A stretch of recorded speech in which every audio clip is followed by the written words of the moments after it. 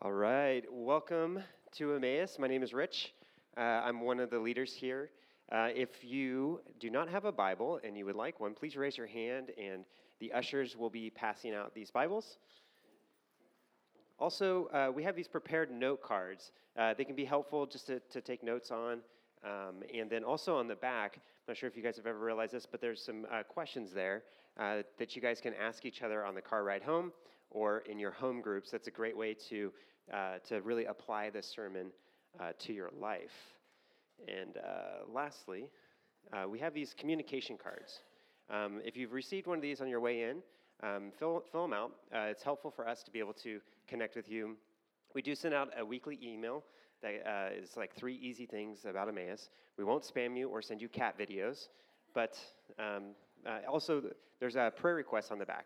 It really is our privilege to be able to pray for you. So we would love to join you guys in what you guys are going through, and so fill that out. That would be helpful. So I have the honor again to welcome Rabbi Joshua Rubenstein. He is the rabbi of a Messianic community, Jewish community in Sacramento. And I hear he actually might be a little more popular than Nate on our videos, but don't let him know. Don't let him know. So anyway, we have the privilege of honor of welcoming him. He is a man that is incredibly passionate about the gospel of Jesus, bringing the Jewish Messiah Jesus to his people as well as to everyone. And so we're really grateful that you're here. Listen, Rabbi Joshua has an incredible perspective on the gospel that we all need to hear. And so I just pray that you would open your hearts this morning and hear the gospel afresh this morning. All right? So welcome with me, Joshua. Thank you, Rich. There's all the things to get. I'm actually literally going to set a timer. I'm used to, in my community, pretty much kind of rambling till people fall asleep. And then I figure the sermon's done, so I'm going to work on that today. So it's really wonderful to be with you here at Emmaus. Thank you for having me. As I shared last week, it's not every day that a nice Jewish boy gets invited to preach at a church, so that's really a privilege for me. And, you know, I really love Pastor Nate's heart for the rhythms, the liturgical rhythms of life, and much of that is rooted within the Jewish root. You know, Jesus, a nice Jewish boy, the disciples, nice Jewish boys getting into Jewish adventures in the Jewish land, you know, so it makes a lot of sense. And so then when Pastor Nate said, hey, you know, just after Shavuot, just after Pentecost, I'd love to have you come and preach a couple of times, I thought, that's so beautiful because there's so much within the Jewish rhythm and also the church rhythm of life around this time that's really very special. And I believe that it points very clearly to the kingdom that we're actually already living in, as well as the kingdom that someday we're going to experience. I was really blessed by just the first worship songs and of this idea of the coming someday, of the Lamb of God, of Yeshua, of Jesus, and Him sitting once again in the throne in Jerusalem and making all things new, you know, and that's what we're all headed towards, and there's a sweetness in that. So last week I shared how God really, if you look at Shavuot, I'll often call it Shavuot, but that's just Feast of Weeks, Pentecost, okay? So it's the same thing. It's rooted in Passover. Passover for the Jewish people is actually when you begin counting, you count from Pesach, from Passover, and that's how you actually get to Pentecost. You count the 7 weeks. And so if you look at Pentecost and what God is doing there, you actually have to look at Passover also. And what God is doing is He's actually trying to have a people. He's trying to take slaves, as we also sung about, and He's trying to make us into sons and daughters, right? And what He did with the Jewish people was He led them in just 7 short weeks out to a mountain where He Himself descended upon the mountain, and we know that mountains melt like wax before the Lord. And there He betrothed Himself to the Jewish people. And he said, I don't want you to just be my slaves. I want you to be my beloved.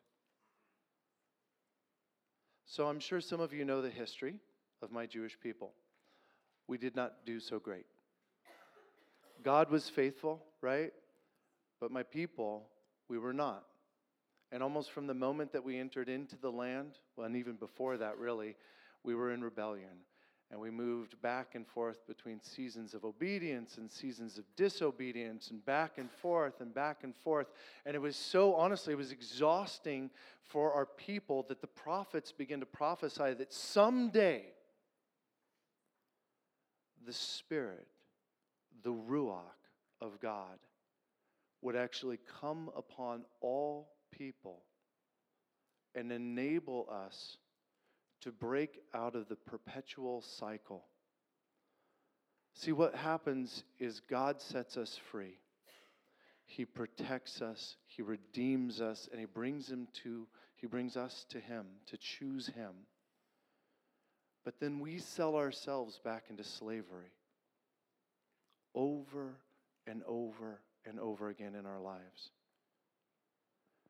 Just as the Jewish people did.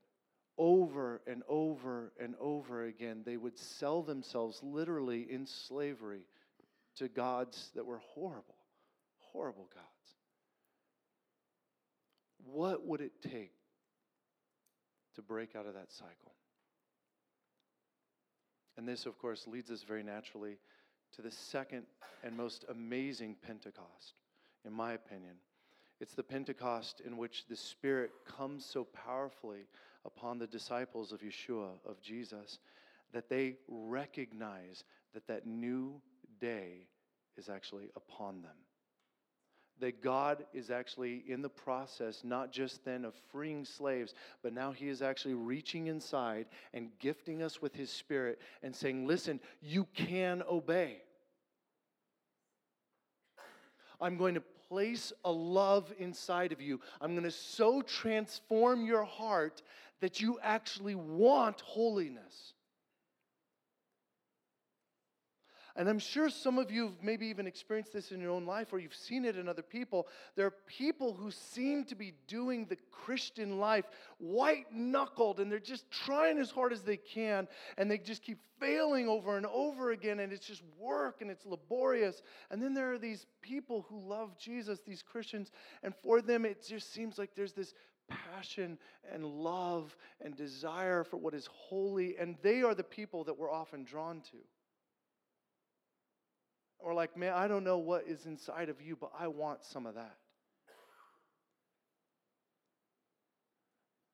And that all happened in Acts chapter 2. Shall we away? Let's do it.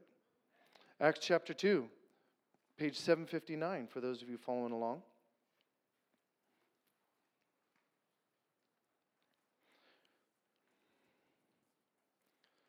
So, this second amazing Shavuot, this second amazing Pentecost comes, and it comes actually in some ways that are similar, but in some ways that are totally different than that Pentecost that happened such a long time ago where God betrothed Himself on the mountain. Some of the similarities are fire. And what's actually really interesting, if you study what the rabbis teach about that first Pentecost, about the time when God met the people on Sinai, it says that when He came upon the earth, when He struck the earth, that it was like a blacksmith's hammer coming down upon the hot metal, and sparks flew from the earth. And so if you think about it, there's a sweetness then that we see here is like tongues of fire come upon the disciples, and they begin to be infilled with something that's completely unique.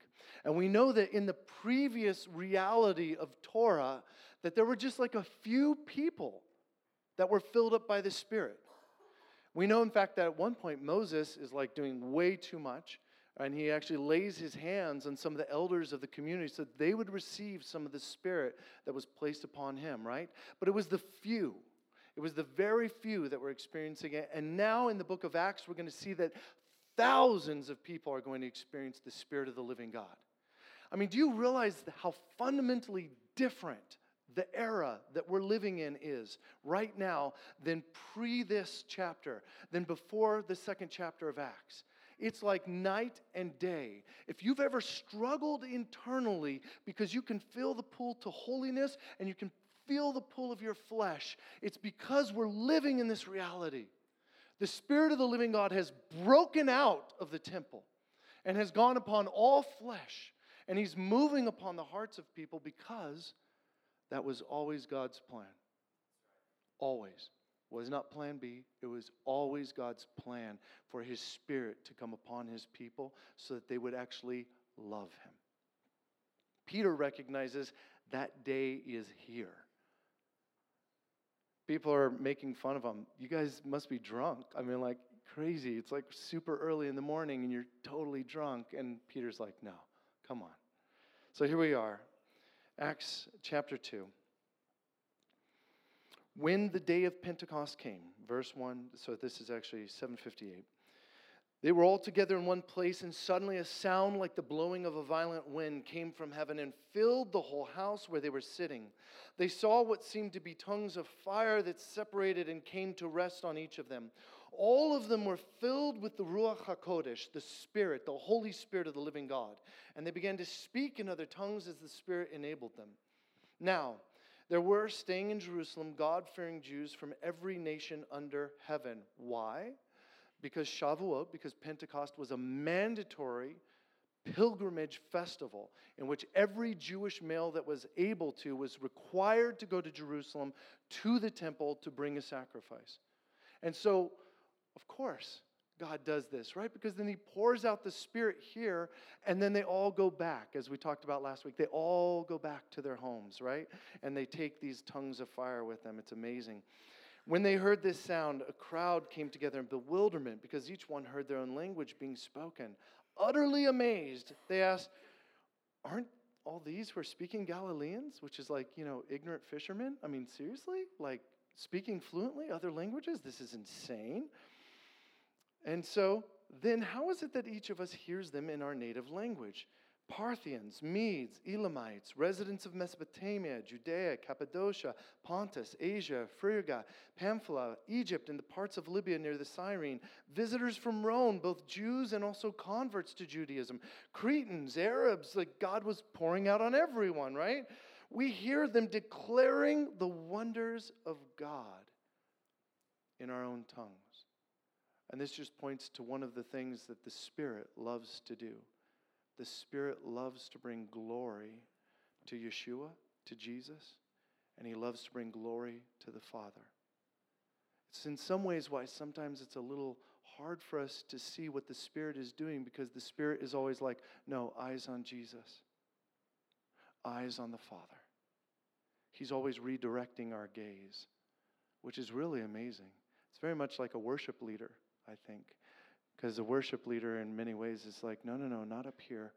Look at Him. Look at Him, right? That's sweet.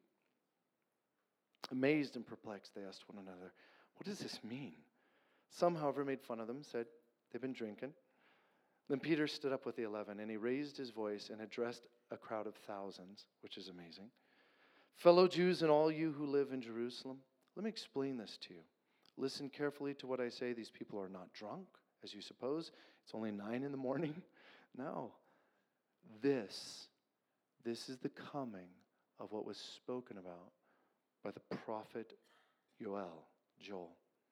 In the last days, God says, I will pour out my Spirit on all people. All people, right? No longer just for the Jews. No longer do you have to be a convert into Jewish life in order to receive the Spirit. In fact, we know in some ways when the curtain was torn in the temple, we know that there was an inclusion of all peoples that was going on. In fact, Yeshua, before He goes up to heaven, He says, I want you to actually start here, but I want you to go to the ends of the earth. This also was not plan B. God desires a people from every tongue and tribe and nation because it's beautiful to Him. It is beautiful when we all, in our own distinctive way, get together and worship Him, because each one of you has a piece of the divine spark that worships and loves God uniquely. It's like an orchestra. When I was a kid, I've been playing violin since I was 4 years old. And I got to be part of All-State Orchestra back in the day when I, used to actually practice. That was way back in the day. And I still remember it was like 150 instruments, right? And there I was the second chair of the second violin section, so I wasn't, amazing, but I was okay. And all of a sudden, as soon as everybody's done tuning, and the director dropped the baton, and I heard all 150 instruments at the same time. Surround sound is nice, but if you've ever sat inside the orchestra, there's a sweetness of every person fully focused, fully, intently desiring perfection. Each one of them with slightly different violins, slightly different violas, slightly different double basses, and all of it comes together. It's glorious. That was God's desire. All of us together in love, hearts of flesh, worshiping Him, loving Him with everything that's inside of us, distinct, unique, and beautiful as an orchestra before the Lord. In fact, we read in Revelation that this is actually one of the heights of heavenly worship, is to see people from every tongue and tribe and nation declaring who God is. Your sons and your daughters will prophesy. Your young men will see visions. Your old men will dream dreams. Even on my servants, both men and women, I will pour out my spirit in those days, and they will prophesy. I will show wonders in the heavens above and signs on the earth below, blood and fire and billows of smoke. The sun will be turned to darkness and the moon to blood before the coming of the great and glorious day of the Lord. And everyone who calls on the name of the Lord will be saved. Peter knows the prophecies. He knows that what this means, what this pouring out of the Spirit means, is that we no longer have to try white-knuckled to love God. Instead, we can be a recipient of a divine power that would turn our hearts to God in love.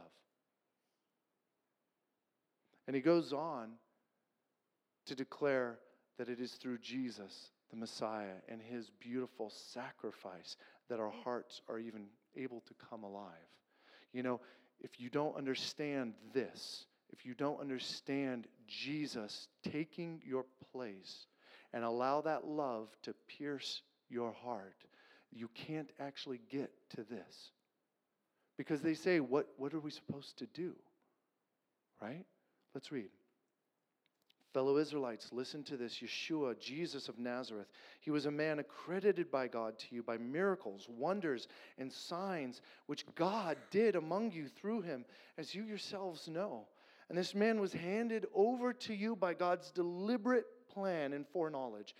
And you, with the help of wicked men, put Him to death by nailing Him to the cross. But God raised Him from the dead, freeing Him from the agony of death, because it was impossible for death to keep its hold on Him. David said about Him, I saw the Lord always before me. Because He is at my right hand, I will not be shaken. Therefore my heart is glad and my tongue rejoices. My body also will rest in hope, because you will not abandon me to the realm of the dead. You will not let your Holy One see decay. You have made known to me the paths of life. You will fill me with joy in your presence. Fellow Israelites, I can tell you confidently that our father, the patriarch David, died. He was buried. His tomb is over there. But he was a prophet, and he knew that God had promised him on an oath that He would place one of His descendants on the throne. Seeing what was to come, He spoke of the resurrection of the Messiah, that He was not abandoned to the realm of the dead, nor did His body see decay. God has raised this Jesus to life, and we are all witnesses of it. Exalted to the right hand of God, He has received from the Father the promised Holy Spirit and has poured out what you now see and hear. For David didn't ascend into heaven, and yet he said, the Lord said to my Lord, sit at my right hand until I make your enemies a footstool for your feet. Therefore, let all Israel be assured of this. God has made this Jesus, whom you crucified, both Lord and Messiah. When the people heard this, they were cut to the heart, and they said to Peter and the other apostles, "Brothers, what shall we do?" And I genuinely believe that it was the work of the Spirit that cuts people to the heart. I don't believe that you can understand the beauty of this mystery unless the Spirit is at work in you, beginning to change you and transform you already and show you that you are not righteous, that you do not have inside of you what it takes to be holy, that you need a sacrifice. Repent and be baptized, every one of you, in the name of Yeshua the Messiah, Jesus the Christ, for the forgiveness of your sins, and you will receive the gift of the Holy Spirit. This promise is for you and your children and for all who are far off, for all whom the Lord our God will call. So there are two important works that the Spirit was foretold to do in the last days. The first one, which is really important, is that he would actually give his people, instead of a heart of stone, so that they would kind of stop selling themselves into slavery, he would give a heart of flesh. And what does that mean, except for that we would actually be sensitive to the desires of our God? I mean, isn't that one of the fundamental realities of marriage? A self-sacrificial love means that you actually listen to the other person and you care what they think, and you will change your behavior if it's hurting them. Am I the only one? Okay, that's all right. I know I'm intense, right? My eyes get all big and you're like, why are his eyes so big? Maybe he has a problem. I probably do. I don't know. I just get really intense about these things because I really love him so much, you know? And I just want that love to get out there. So what I'm saying is that there's a reality of a changed heart in this era, that we don't have to struggle in the same way that the Jewish people did. We already have at work in us a spirit that is making us sensitive to God. I believe genuinely that people who are like, there is no God, I believe so much that if you really get to the heart of what's going on in there, they deeply know that there's a God. And they've just found it so hard to please him. And they don't know that the key is actually surrender instead of trying and trying and trying. And it is so hard in this era in which we're told that we can do it. You are strong. You are powerful. You can do it. Everybody gets a trophy nowadays. Everybody. For just showing up, striking out in every game. Here's your trophy. It's real. I mean, and it's brokenness inside of us that we think somehow that we have to affirm our failure rather than just saying, no, I don't have what it takes. No, I need you. There's such beauty in weakness. So where are these two things prophesied? One of them is that we would actually be able to love him, and the other one is that we would actually internalize the law, the Torah. You know, that the 10 Commandments in some way would be fundamentally written on our hearts. Have you ever talked with somebody who wants to be all postmodernist and tell you there is no such thing as truth? And do you ever just want to, take something really valuable out of their house? And just see what they would do? It's like, this is such a beautiful TV. It would look so nice in our living room. I'm so glad you don't believe in absolute truth. Let me just take this from you. They start believing in thou shalt not steal really fast. Really fast. There's a reality in this age that the Spirit has written upon our hearts the law so that you don't even have to tell your brother or your sister, this is what you should do. People can feel it. And when we do say to them, this is what you should do, it's almost like we're reminding them of a deeper truth that they already knew. Let's look at the prophecies really quickly. Hebrews 8. Hebrews chapter 8. I'm sorry, I don't already have the page number for this, but I'm close. Here we go. 841.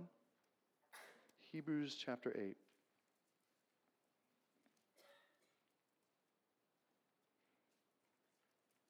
Hebrews is an interesting book of the Bible, at least for me as a nice Jewish boy, because it's actually written to nice Jewish boys. It's written to those who are from the tribes, who are dispersed, who are scattered.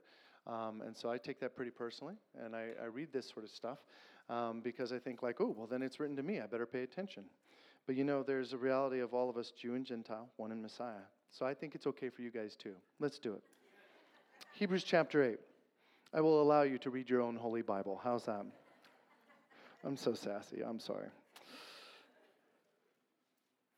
There was a brokenness in the first covenant, and the brokenness was an internal one. We were unable to internalize the law, and we were unable to actually love God. And so here he's saying that the first covenant was broken. Verse 7 of Hebrews 8. For if there had been nothing wrong with the first covenant, no place would have been sought for another. But God found fault with the people, and he said, the days are coming, declares the Lord. And he's quoting Jeremiah. The days are coming, declares the Lord, when I will make a new covenant with the people of Israel and with the people of Judah. It will not be like the covenant I made with their ancestors when I took them by the hand and led them out of Egypt. So it's not like that first covenant of the first Pentecost. This is going to be a new covenant. It's going to be fundamentally different because they did not remain faithful to my covenant. And I turned away from them, declares the Lord. This is the covenant I will establish with the people of Israel after that time, declares the Lord. I will put my laws in their minds, and I will write them on their hearts. I will be their God, and they will be my people. No longer will they teach their neighbor or say to one another, know the Lord, because they will all know me, from the least of them to the greatest. For I will forgive their wickedness and will remember their sins no more. So the very first thing that the Spirit does in this new era is he actually begins to get inside of us so that we internalize what is written in the Word of God. And this is actually really important, guys, because the first step to actually loving Jesus is recognizing that you need him. And this is why the poison of postmodernism is so powerful, because it says that there is no need for a redeemer. You're doing fine. Whatever you've chosen to live, whatever moral code you have, you're fine. It's fine. That flies in the face of reality that God has actually programmed laws into this universe, and he's created things to function in a specific way. And when we are not obeying them, we are not right with him. And we must be transformed. Ezekiel chapter 36 talks about the other one. It gives us love for God so that we could obey. So let's look for Ezekiel. I'm used to flipping through my Bible. Oh, we just found it. Excellent. Ezekiel chapter 36. Looks like we're around page 602. Maybe 601. Here we go. Because I want to begin with verse 16. Ezekiel 36:16.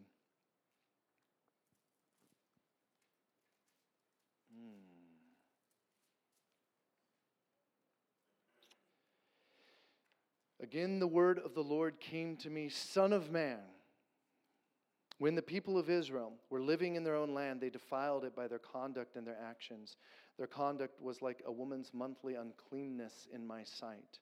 So I poured out my wrath on them because they had shed blood in the land and because they defiled it with their idols. And if you look at the idol worship that the people were involved in, it was utterly grotesque. Utterly grotesque. I dispersed them among the nations, and they were scattered through the countries. I judged them according to their conduct and their actions. And wherever they went among the nations, they further profaned my holy name, for it was said of them, these are God's people, and yet they had to leave his land. And so I had concern for my holy name, which the people of Israel profaned among the nations where they had gone.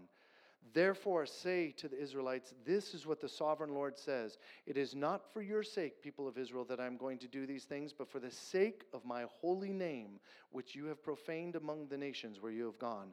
I will show the holiness of my great name, which has been profaned among the nations, the name you have profaned among them.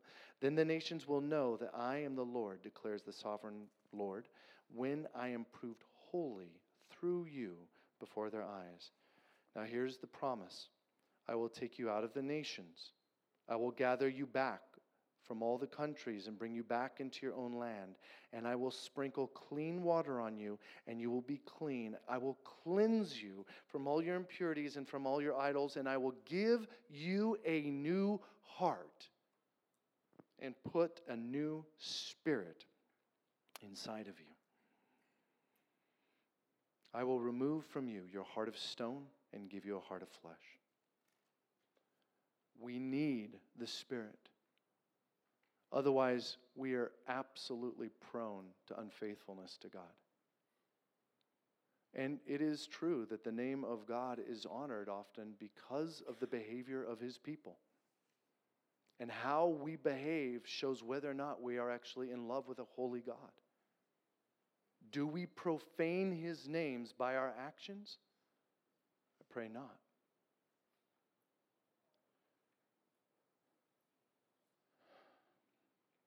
Now, it would seem from what I've said that much of the responsibility is on the Holy Spirit. That it's the Spirit that comes and does work inside of us and then transforms us. But there is a call and response.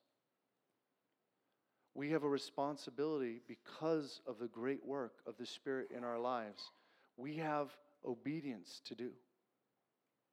And it genuinely begins with love. And I just want to remind you that love is not a mental activity. It is of the heart.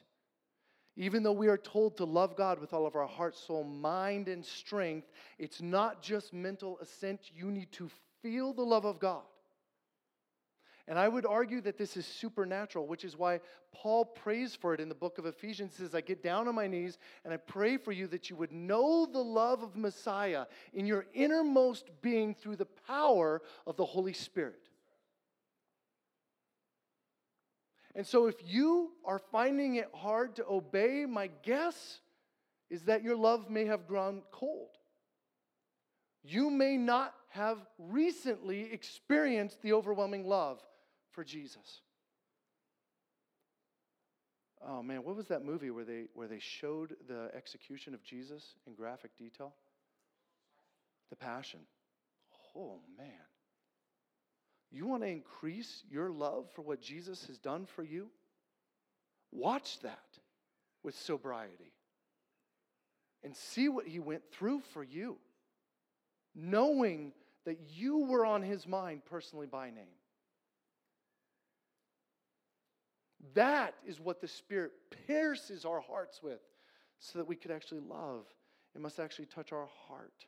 We have to understand the sacrifice of Yeshua, of Jesus on the cross. Otherwise, the rest of this doesn't make sense. There's no entryway for the Spirit to move because we get self-justified and we think the world is all about us. But this reorients us. It shifts our point of view to the fact that this is a love story and we're the beloved. We're not the initiator. We are the ones rescued. And so we have a response then to the one who has done so much for us. We need to listen to the Spirit. Do you have quiet time? Do you have times to just be silent? And I don't mean like necessarily structured like Bible reading time. I mean just to be quiet and wait for the still small voice of the Spirit. I also want to encourage you, if you feel like the Spirit is moving you, stirring you in a direction, don't just run with it. That's the strength of living in community. Bounce it off other people who love God. Does this line up with His Word? Does this make sense for my life? Does it feel right to you? Frankly, everything that we do in our lives, we should hold up to the standard of the fruit of the Spirit. Is it birthing love and joy and peace and patience? That's a huge one for me. Kindness, goodness, faithfulness, gentleness, and self-control? Is it? If not, is it from the Spirit? Let it go. We watched that movie so many times. Oh my goodness. I have 4 small children. Thank goodness it's not part of our regular rotation now. We must maintain our love for God. Love is active and it's sacrificial. And we're at war. there's a real enemy that prowls around like a lion, looking for whom he may destroy. And he wants your love to grow cold. Stir up your love. You'll have an opportunity today to respond to the love of Jesus. Let your heart be moved. Get your big fat brain out of the way. Let Jesus' sacrifice pierce your heart. Say yes to the fire of the Spirit inside of you. Actively pursue love with Him. Just as you have to do with your spouse or with your children, actively pursue love. Don't let it grow cold. We also need to work purposefully to obey. Have you ever felt like there was a time in your life where you were really walking with God and it just felt like it was so clear what He wanted you to do, and then you made a choice very purposefully to disobey, and it just kind of felt like you were suddenly adrift, and it was hard to hear His voice again, and it was like, where am I? Repent. Come back and listen again. The enemy wants you to stay out here in condemnation. Oh, you blew it forever. Because that's all he ever does, is he tries to take lambs and pick them off one by one. Remove yourself. Isolate yourself. Hide from the community. You're shameful. No one has sinned the way you've ever sinned. Stupid lies. I will guarantee you this room is full of sinners. I know I'm one. We must be truthful about the places in our lives that aren't in alignment with a loving God. Once again, if you're married, super helpful. Ask your spouse. Ask your spouse what problems you have. Lovingly. We must speak the truth in love. It's really easy for us. We give ourselves a lot of grace, and we kind of think our lives are together, and we're pretty good, right? Have you ever sat down, though, with somebody that really loves you, whether it's your spouse or somebody else, and said, what's like one thing that you just look at and you're like, man, this is clearly broken in your life? And can you lovingly receive that and go before the Lord and repent and ask for the Spirit to come in and begin to empower you to obey? See, that's the transition of the second Pentecost. It's a transition not just from people who can choose God, it's a transition to sons and daughters. And there's a supernatural love that happens from the moment you hold your children. A love that pierces you to the very core of who you are, and you would get in front of a truck for this little person. See, and that sort of love they can feel, and they reflect it back. And that is our relationship. We're told in the book of Romans that we have received through the Spirit a spirit of adoption. Sons and daughters. That's how our God makes us into a people that He can use. I'd love for us to just pray. And especially since we're going to have an opportunity to respond, I'd love for us to pray that our hearts today would be pierced in some way, whether big or small, by the love of Jesus. That the Holy Spirit would move upon this holy community and begin to pierce our hearts for how much Yeshua, how much Jesus loves us. Is that a cool prayer? Cool with that? All right. I like to ask because sometimes I pray things and everybody's like, kind of like, it doesn't feel quite kosher. And I know some of you are maybe not there, but I heard a few people say yes, so we're going with it. God, thank you so much. We love you. Thank you so much that you loved us first.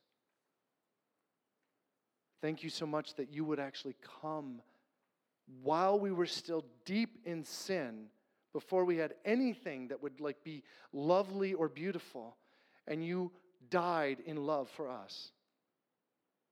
Holy Spirit, we invite you to bring revelation in our innermost being of the love of Jesus for us this morning, so that we can enter into the beautiful call and response of heaven to feel the love, the weighty, immeasurable love of heaven inside of us, and then to reflect that back to you, God, because you're worthy.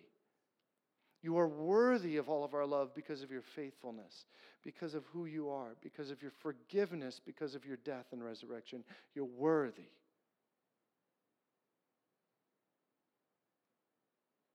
Please receive our love too, God. And let us be like a sweet orchestra for you today. Each one of us pouring out love back to you in a really unique and beautiful way. And God, we're asking these things in the beautiful name of Jesus, our Messiah.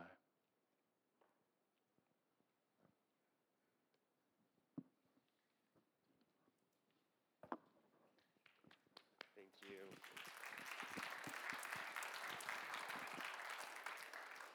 Thank you very much, Rabbi.